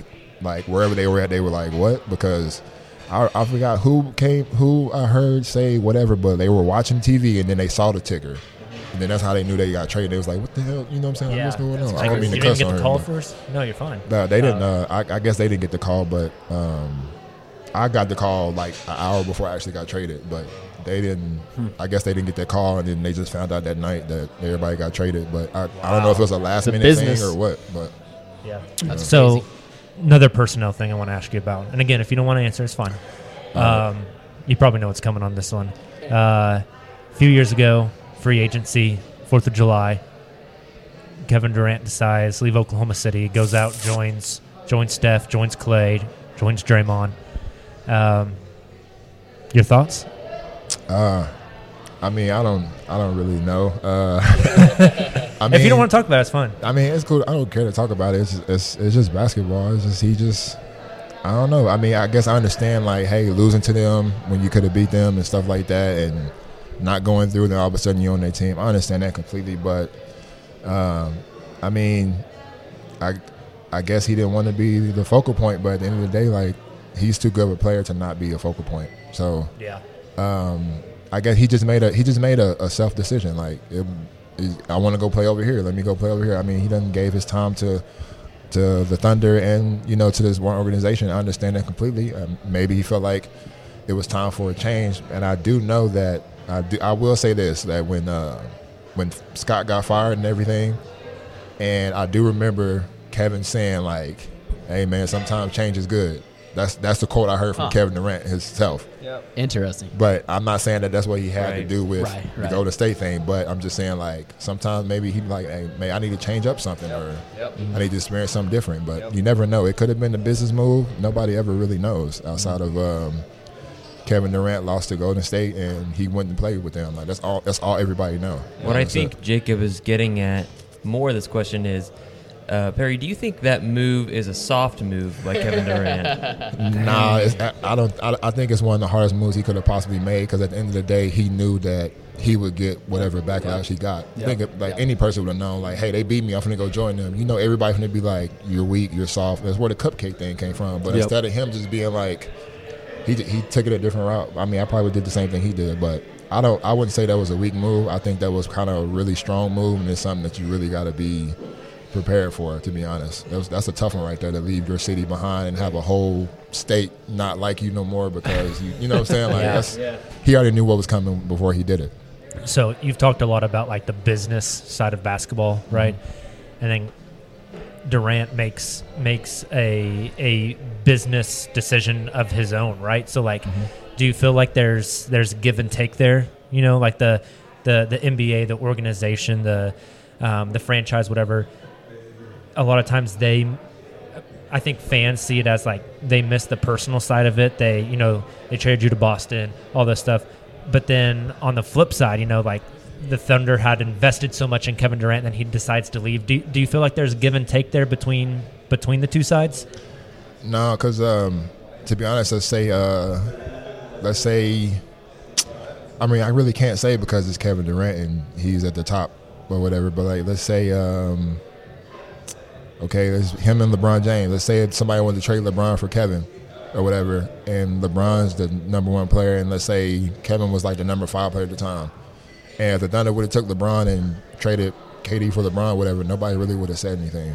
You know, you get what I'm saying? Like, right there. But it's like the public perception of it is way different. It's business on both sides. And then on top of that, he's a free agent. It's not like he was like, ain't like he asked for a trade during the season.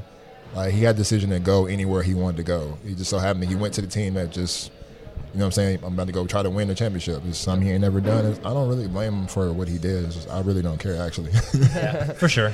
Yeah, I think it was, to be honest, like, he's got MVPs, won 2 championships. Like, I mean, got his rings. Yeah. Who really can really hate about what happened? Like, and now apparently he's going to New York this summer. So, well, I mean, and then on top of that too, like, it also gave more shine for Russell here. Yeah. So, that's so true. At the same time, it was a real unselfish move too, because, like, here, like, I'm not gonna lie to you, when I was here, I always thought Russell was a great player, but, like, for some odd reason, when Kevin was here, it was like, Russ need to stop shooting. And I'm like, why does Russ need to stop shooting? It's kind of weird. Like, why are people mad that Russ took a shot? Like, Russ put the same type of work in. Yeah.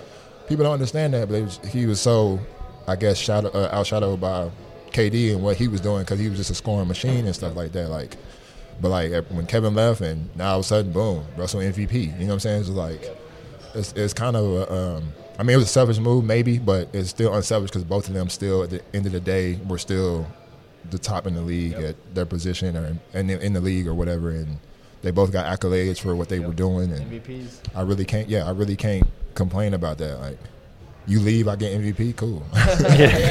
Right, touche. A few pop culture questions real quick. So we talked a little bit before the pod. Playing Apex right now? Apex, yeah. Okay, you have a main? You said what? Do you have a main, like someone you always play? A main? I usually play with Bangalore, whatever her name is, the one that throws the smoke. But I've been playing with I can't think of the robot name. Oh, the little robot. I've been playing with the little robot. I didn't know he could Pathfinder. grab people. Yeah, I didn't know he could grab yeah. people. I was like, oh, I can grab people and swing around them. Like, after that, it's been over. So that's my favorite player right now. You got a favorite video game of all time? All time, man. I'm gonna take you back. PlayStation 1.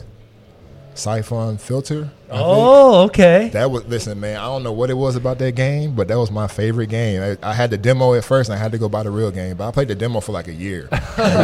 We didn't. Of course, we didn't have it to get the game or whatever. But I had the demo that came with the game, and I just kept playing that same demo every day. I was just like, I gotta get the real game. It's like those jam-packed demo things. Yeah, it had like 4 or 5 games. Yeah, I was like, yo, I gotta get this game. And then one day I actually rented the game from Blockbuster at the time.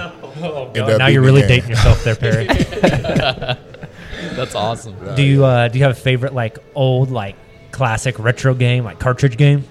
I'm gonna have to say Mortal Kombat on Sega. Okay. Classic. Mortal Kombat on Sega. I used to have family, like, actually, when I was younger, when I lived in Dallas, I had family come up from Louisiana to try to beat me.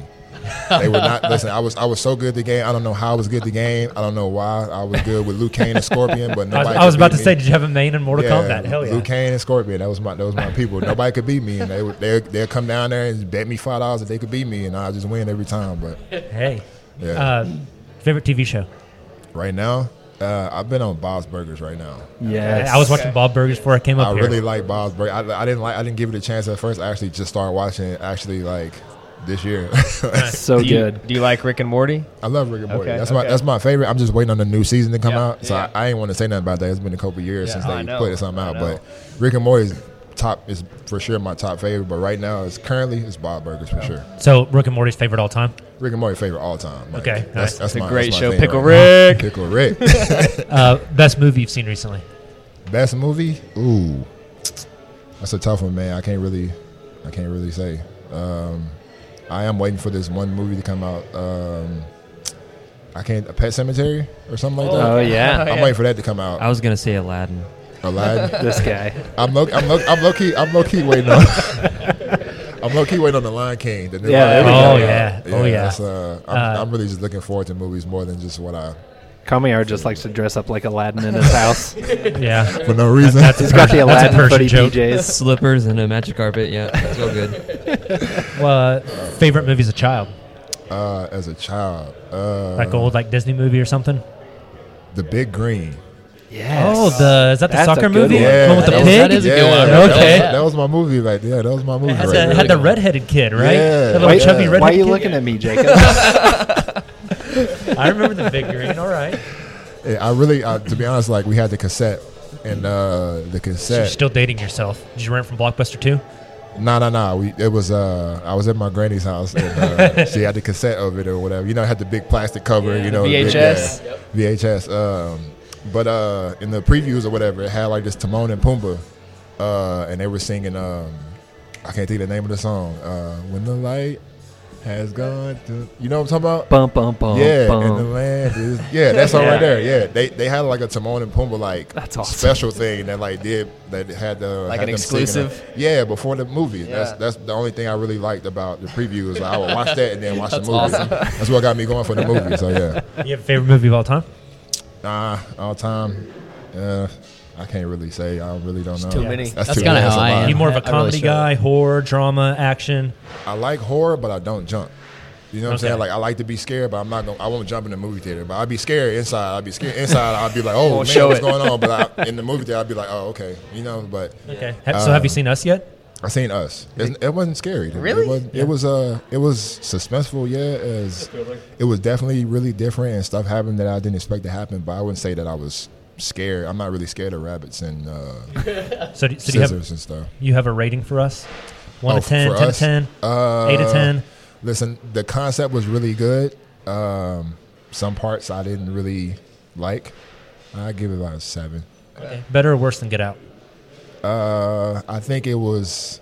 I can't really say because Get Out put so much on us. You know, when Get Out first came out, raised the hype a lot. It really hyped it up a lot. So I can't really say, because if I seen Us before Get Out, I wouldn't know. But because Get Out kind of set the bar for all his other movies. On the topic of greatest of all time, who's the greatest basketball player of all time? Of course, me. Of course, I'm gonna say me. PJ3. I gotta say me. You went to the halftime cold and you locked up LeBron. You know? Yeah, that's right. Whoa. We gonna. I didn't lock up LeBron. He still scored points. LeBron, if you listen to this, man. You got a football team, NFL team? I actually don't. I was a fan of RG3. So wherever RG3 was playing, I was. When he was playing with DC, I was a fan. You know what I'm saying? Play with Baltimore, I'm a fan. That's super cool. Like RG3, PJ3, Baylor alums. Yeah. So he was one of the first dudes I actually met before I actually was in school at Baylor. So that's cool.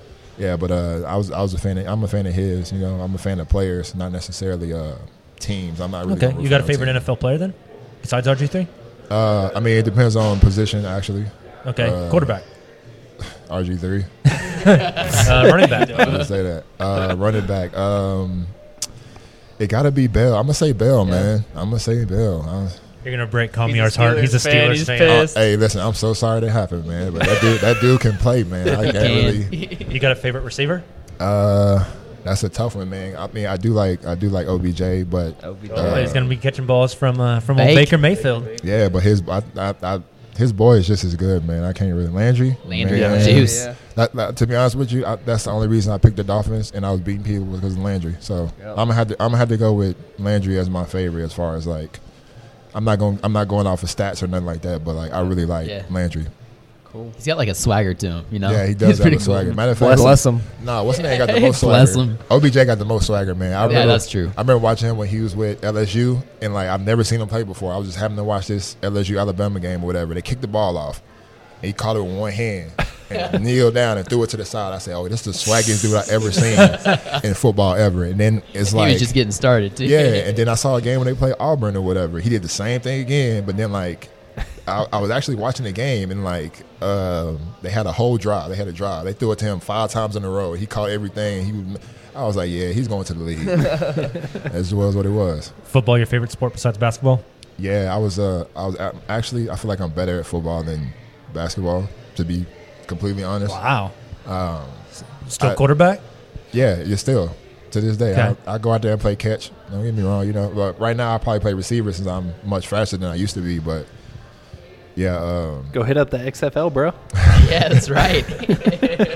I would, man, but I can't do it, man. I can't. Do it, Rico Gathers playing 2 sports. Yeah. I could, man, but I can't, man. I can't. Man. I gotta stick to my one true love, basketball, man. Are you a Game of Thrones fan? I am actually. Oh, okay. I am actually. You excited for season 8? I'm excited, man. The other team got a dragon. You know what I'm saying? See what these. I don't even know what the house is gonna do to get if they're gonna band together or not. I'm ready to see what's to come. I'm ready for the war. Actually, I want to see the battle scene. That's what I want. Battle of Winterfell. It's supposed to be the biggest battle scene ever filmed. I done watched all this stuff just to watch this one part. Oh yeah, so true. That's right. So true. So give us a top 3 characters of Game of Thrones. Who are your 3 go-tos? Your 3 favorites? We talk a lot of Game of Thrones on our podcast. Oh, a lot of Game of Thrones. I'm wearing my Game of Thrones shirt right now. Oh yeah, so. That's pretty sick. Let me see. Jon Snow. Everyone loves Jon Snow, man. Of course. I can't think of the lady name, the dragon lady, Khaleesi. Yeah, Khaleesi, Daenerys. Yeah, Daenerys, and the dude that she had, Khal Drogo or something like that. The dude she had married. Yeah, Steven Adams. Yeah, basically, yeah. I liked him. Like when I saw him and how like the savagery and stuff like that, I was like, okay, I like this character. Yep. So like that was But them are my top 3. Well, one of them not no more because he's not on the show no more. But you know what I mean. Yeah. So no, wait, I'm lying. The brother, the dwarf, Tyrion. Yeah, Tyrion Lannister. Yeah. That's my guy too. He's funny. He definitely makes the show. He's Let's clever. say you're putting money down on the person that gets the Iron Throne and the last man or woman standing. Who's it gonna be? I'm gonna go with Khaleesi just because she got the dragons. Yep. I hope that she keep those 2 dragons and stuff like that, and they beat the team up against the other dragon and all that crap. I mean, who really knows what's to come? So true. Not me, but I'm just excited to see what happens. You think any of your two favorites that are still alive are going to die? John or Danny going to die before it's all over? Well, I mean, John already died once. Yeah, he already died once. I don't think he gonna die again. To be honest, I mean, when he got stabbed the first time, man, I was so hurt. I was like, nah, this ain't. I was like, nah, this ain't happening. And that was the end of a season too. I was like, this ain't happening like that. Like, no. He gets stabbed by the little kid at the end. By the little kid, I was like, you just really did that. Stone cold, man. It's a cold world out there. No, that's why they at the wall, I guess. Yeah. Oh yeah. But yeah, that's that show right there. Like at first, I started watching it, and I was like, I don't want to watch this. And then a bunch of like incest and at first, like, but like then like once it started going and stuff, like it got good, and then draws you in and gets you hooked. For real, I was. What really made me sad, what really got me really hooked, was when the family at the beginning. What's the first family name? Starks. The Starks. Oh yeah, when all the Starks got killed in the red hall. wedding. Yeah, the man, red wedding. I was so hurt. I was like, I've been following this family for 3 seasons just for them. I was like, it's over. That was with. one of the craziest scenes in television history. Yeah, well, I was like, this did not just happen just now. I'm really sad. I thought that was the end of Game of Thrones, to be honest with you. Yeah, just that's where it ends. God, that'd be an awful ending. Just a awful ending. But yeah, ever since, man, it's been a good show for me. Nice. Yeah, we're all huge Thrones fans, so we've already placed our bets. We have our predictions. We're actually going to be doing some Thrones talk on the pod whenever the season starts back up. So. Oh yeah, have me back. I'll for sure come back. Yeah, absolutely. That'd be awesome. Get you on for a post Thrones episode talk. Yeah, let you break it down. I'm down with that. All right, and we'll like a post Big Three. Big Three podcast. Might as well. Talk about man. your Big Three experience. Yeah. Listen, this is my first podcast, and I'm having a great time. Hey, I'm just saying we can expand the podcast to 6, Perry. Yeah, that's right. We have no problems. We can get another microphone. I ain't that good yet, man. I'll be like y'all soon, man. Awesome. You guys got any more questions for Perry? No, man. Just thanks for coming out. We appreciate it. No, man. This is awesome, man. I really love Oklahoma City, man. I love the people here, and like I said, y'all wanted me to be a part of this. Why not? You know, like. Y'all showing me love. Why not show love back? Yeah. Well, we really appreciate that. Yeah, we really appreciate it. Y'all, man. We also appreciate. We're rooting for you too. Yeah, we're definitely rooting for you. Well, trust me. We already watched Big Three. We're gonna be watching even more. We'll be following along. Right, we're gonna need some Big Three PJ3 jerseys. Oh yeah, I got y'all, man. Don't worry about it. All right, my first podcast, I got to. Man. Yeah, there we go. I got to. Hey, also shout out to Republic for letting us come out today. We've just been occupying this back table for like an hour and a half now, and. I don't know. No one's given us any weird looks. They haven't kicked us out yet. So, but no, we really appreciate Republic. Awesome place. I think we're about to chow down. It's good. I could eat. If you haven't been to Republic, come and get it. Yeah, we're at the one up on the north side near Top Golf. There's another one down Class and Curve. So if you haven't gone to Republic, it's a great place to go watch a game too. For sure. We have the Elite Eight about to fire up. We got some TVs right around us. There's some soccer. I don't follow soccer, but. That's like E-League up there. Hey, it's 2-2. Oh, that's FIFA. That's a FIFA tournament. Oh shit, that's FIFA. Yep. Yeah. The graphics are so real these days. You play FIFA, Perry? Actually pretty good, man. I go out there and get 10 goals on somebody online. Okay. Real fast. What are you better at, FIFA, Madden, or 2K? I'm better at FIFA. Just because just how it is, but 2K I can't get past nobody this year. I don't know what's going on with 2K. They defense is on clamps for sure. And Madden, that's just you gotta be too technical for that. That's not me. But FIFA, I can kick the ball all day. Yeah. Gotcha. Awesome. Well, hey, thanks again for coming on. We'll go ahead and end this podcast now, but thank you guys for listening, and we're gonna hang out with Perry for a little bit longer. Yeah. So this is part of the conversation the podcast listeners don't get to get in on. So. Hey, but appreciate you again, man. Thank you so much for coming out. Thank y'all, man. Appreciate it. Everyone is talking about magnesium. It's all you hear about. But why? What do we know about magnesium? Well, magnesium is the #1 mineral that 75% of Americans are deficient in. If you are a woman over 35, magnesium will help you rediscover balance, energy, and vitality. Magnesium supports more than 300 enzymatic reactions in your body, including those involved in hormonal balance. From functional medicine doctors to mental well-being and female hormone experts, we all know that magnesium is the one mineral to improve all aspects of well-being and health. But which one? Magnesium Breakthrough from Bioptimizers, the trusted choice recommended by leading experts with 7 best-absorbed forms of magnesium to ensure your body receives the support it needs for overall well-being. Go to bioptimizers.com/balance today and use code BALANCE10 for 10% off. Support your journey to wellness at bioptimizers.com/balance. Magnesium Breakthrough from Bioptimizers, your foundation to optimal health and vitality.